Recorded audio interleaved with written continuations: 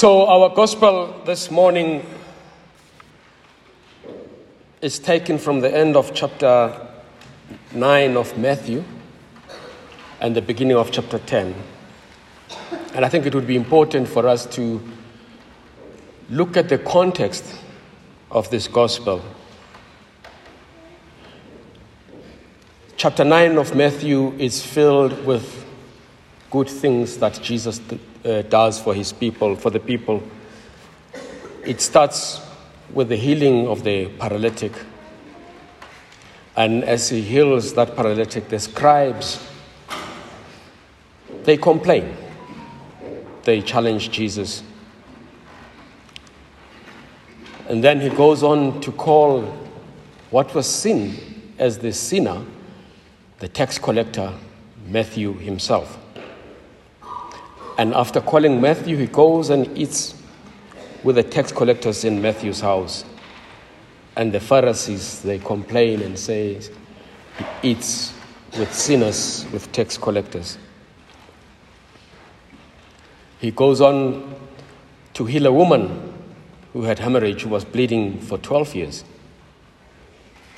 He raises the daughter of the ruler who was dead, and goes on to heal a man who could not speak. He heals the 2 blind men as well. And as he heals the man who could not speak, the Pharisees, they go on to complain and say he casts out demons because he's a prince of demons, by the prince of demons. So this is the context from where we get our gospel today, where Jesus says, the harvest is rich, but the laborers are good. And this rich harvest that he is talking about, it's this situation whereby very little good is going around, or good people, they do not do what they are supposed to do, which is good. So the gospel today begins with Jesus looking at the crowds after doing all those wonderful things at the end of the 9th chapter. He saw them, and we are told that he had compassion. When we look at the word compassion, it comes from the Latin word compati, which means to suffer with. So not only to feel sad or to feel sorry for the person who is suffering, but to actually immerse yourself in the suffering of that person and suffer with that person and journey with that person. So we are told that he had compassion for them.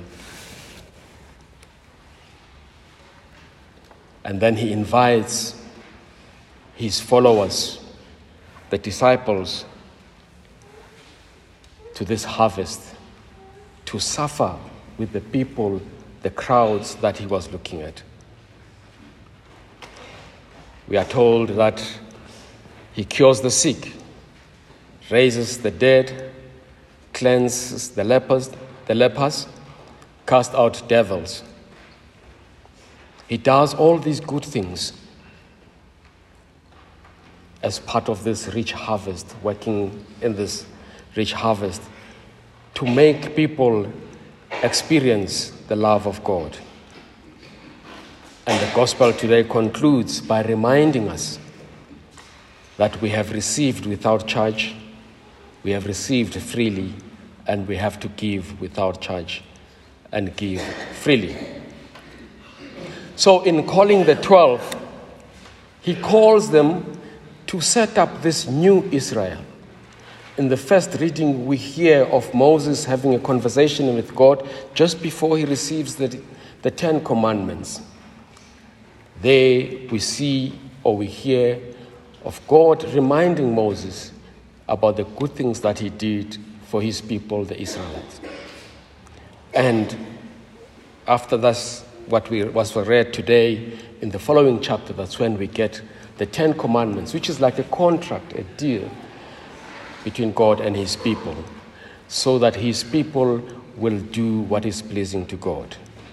But now in today's gospel, Jesus calls the 12 a new Israel, the 12 and the followers of Jesus to continue building this kingdom of God, this kingdom of love, this kingdom of peace, and the kingdom of generosity and justice.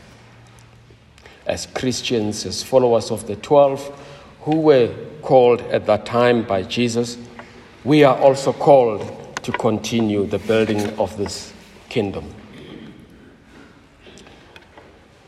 As we reflect on the readings of today, maybe we need to ask ourselves, what is our contribution towards the building of this kingdom, the kingdom of love, the kingdom of peace, and the kingdom of universal justice, as Pope Francis has coined it?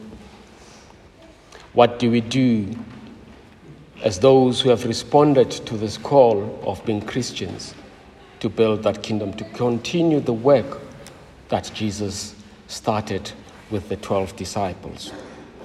Paul, in the second reading today, he reminds us that God showed his love by sending Jesus, his son, to die for us. And when that happened, we were not in a good state, or rather humanity was not in a good state or good relationship with God, but God, in his love, in his mercy, he sent his son to redeem us and to save us from this sinful state. Send him so that he can be like us, so that we can change and be like him. In his concern and his compassion, he sent his son to suffer with us so that he can liberate us from that sinfulness or that sinful state. So that's what we see from Christ in the Gospels. So as his followers being sent to continue the work, we also have to continue this concern and this compassion amongst each other. On Friday, we celebrated Youth Day here in South Africa. The rest of the continent celebrates that day as a day of the African child. A day when we remember what happened 47 years ago when the young people took it upon themselves to fight the injustices that the people of South Africa were suffering. It was concern for the dignity of the human person. It was concern for human rights of the people who were suffering. Interestingly enough, the theme for this past Africa Day, Child for the World Day for the African child, it had to do with the digital space. Today we see young people in this digital space not promoting the dignity of the human person, not promoting human rights, not advocating for those who are being rejected or marginalized, but as Pope Francis put it in his letter Fratelli Tutti, he says the digital space has become a space of disrespect where people have no respect for others, where respect has disintegrated. And we see, when you look at social media, how people disrespect each other, especially on Twitter. Many young people, they use that space to insult each other, to disrespect others. This is not what it's supposed to be. We don't use these things, these resources that have been given to us for the good of others, for the benefit of others, especially the marginalized, the poor, and those in the periphery of our society. Instead, we use it to insult each other and to disrespect one another. So I think as young people, better informed followers of Christ, we need to use these resources to be compassionate to one another, to be compassionate to others, to show concern for those who are suffering, who are poor, and who are marginalized. On Tuesday, we will be celebrating World Refugee Day. That's why we have our guests today. Not Father Morare, he's not a refugee. He's not. And when we look at statistics today, we are told that now we have over 108 million people who have been forcibly displaced, who have been forced to leave their homes, not because of their choice, but because they have, fought for human rights or fought for human dignity or, said something which those in power do not like, speaking truth to power. Many have suffered because of wars. Nowadays, many are being displaced because of climate change. Many of others are being displaced of disproportionate distribution of resources. So there are many reasons that people have been forcibly displaced. The theme for this year's World Refugee Day is Hope Away from Home, a world where refugees are always included. And the challenging thing about the issue of refugees and migrants in general is that there is lack of solidarity or lack of being compassionate to others who have been forcibly displaced from their homes because they are not from our country, or because they are not from my tribe and all that.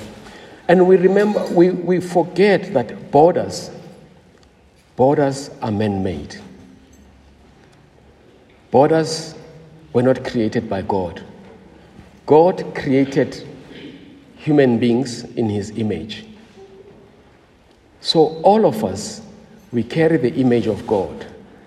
And with that image of God, we are all children of God. So one does not deserve to live a dignified life because one is from South Africa. Borders were made by those Europeans in the Berlin Conference in 1848. Was it 1848 or 84? You remember that?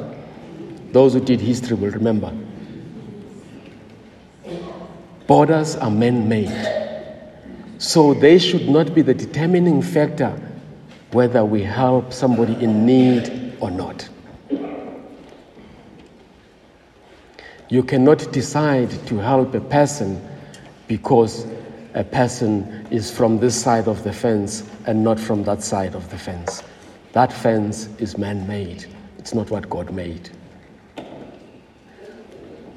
And that is the challenge that is facing us today when we look at migrants and refugees. We refuse to support and to help those whose rights have been violated and they had to leave their countries because they come from across the fence. We fail to see them as children of God who were created in the image of God just like us. The church teaches us that we have to show solidarity, to show compassion to those who have suffered, those who come from across the border. JRS has generously made this pamphlet which has been distributed, and they have included in it what the church says about refugees and migrants. And if you look at the pastor's corner as well, there's a bit of reflection on that as well. You cannot treat human beings like trash because they come from across the fence. They are human beings. They are children of God. So as Christians who are called to build this kingdom of God, who are called just like the 12 disciples that we heard about in the gospel today, we cannot just sit and watch when other children of God are suffering. If we do that, we are failing in our faith. We are failing in our vocation as followers of Christ. We are failing to build this kingdom of God, the kingdom of love, the kingdom of peace, and the kingdom of universal justice. So, Refugee Day reminds us that we need to give them hope. We need to help them pick up the pieces, and we need to help them to make a contribution in communities where they find themselves, and give them skills so that when they ultimately go back home, they can be able to build and make a meaningful contribution in their communities.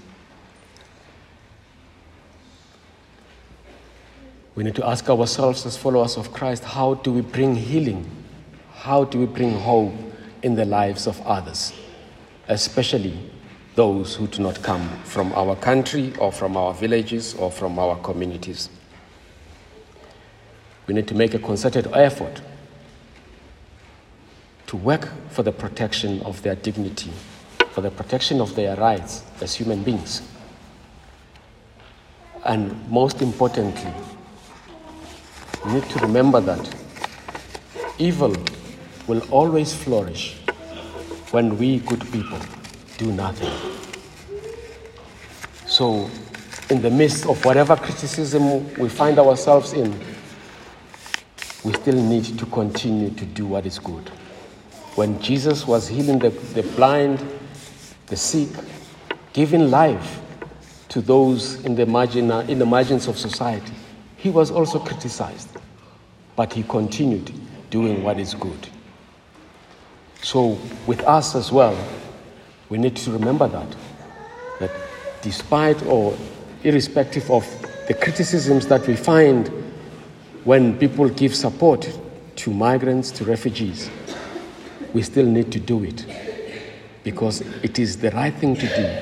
It is what our vocation demands of us as Christians, to build the kingdom of God, the kingdom of love, the kingdom of peace, kingdom of generosity and universal justice. Let us not allow this evil to flourish. As good people, let us do what is good, what is right, what is demanded of us by our vocation, the call and the mission that we received from Christ. God bless.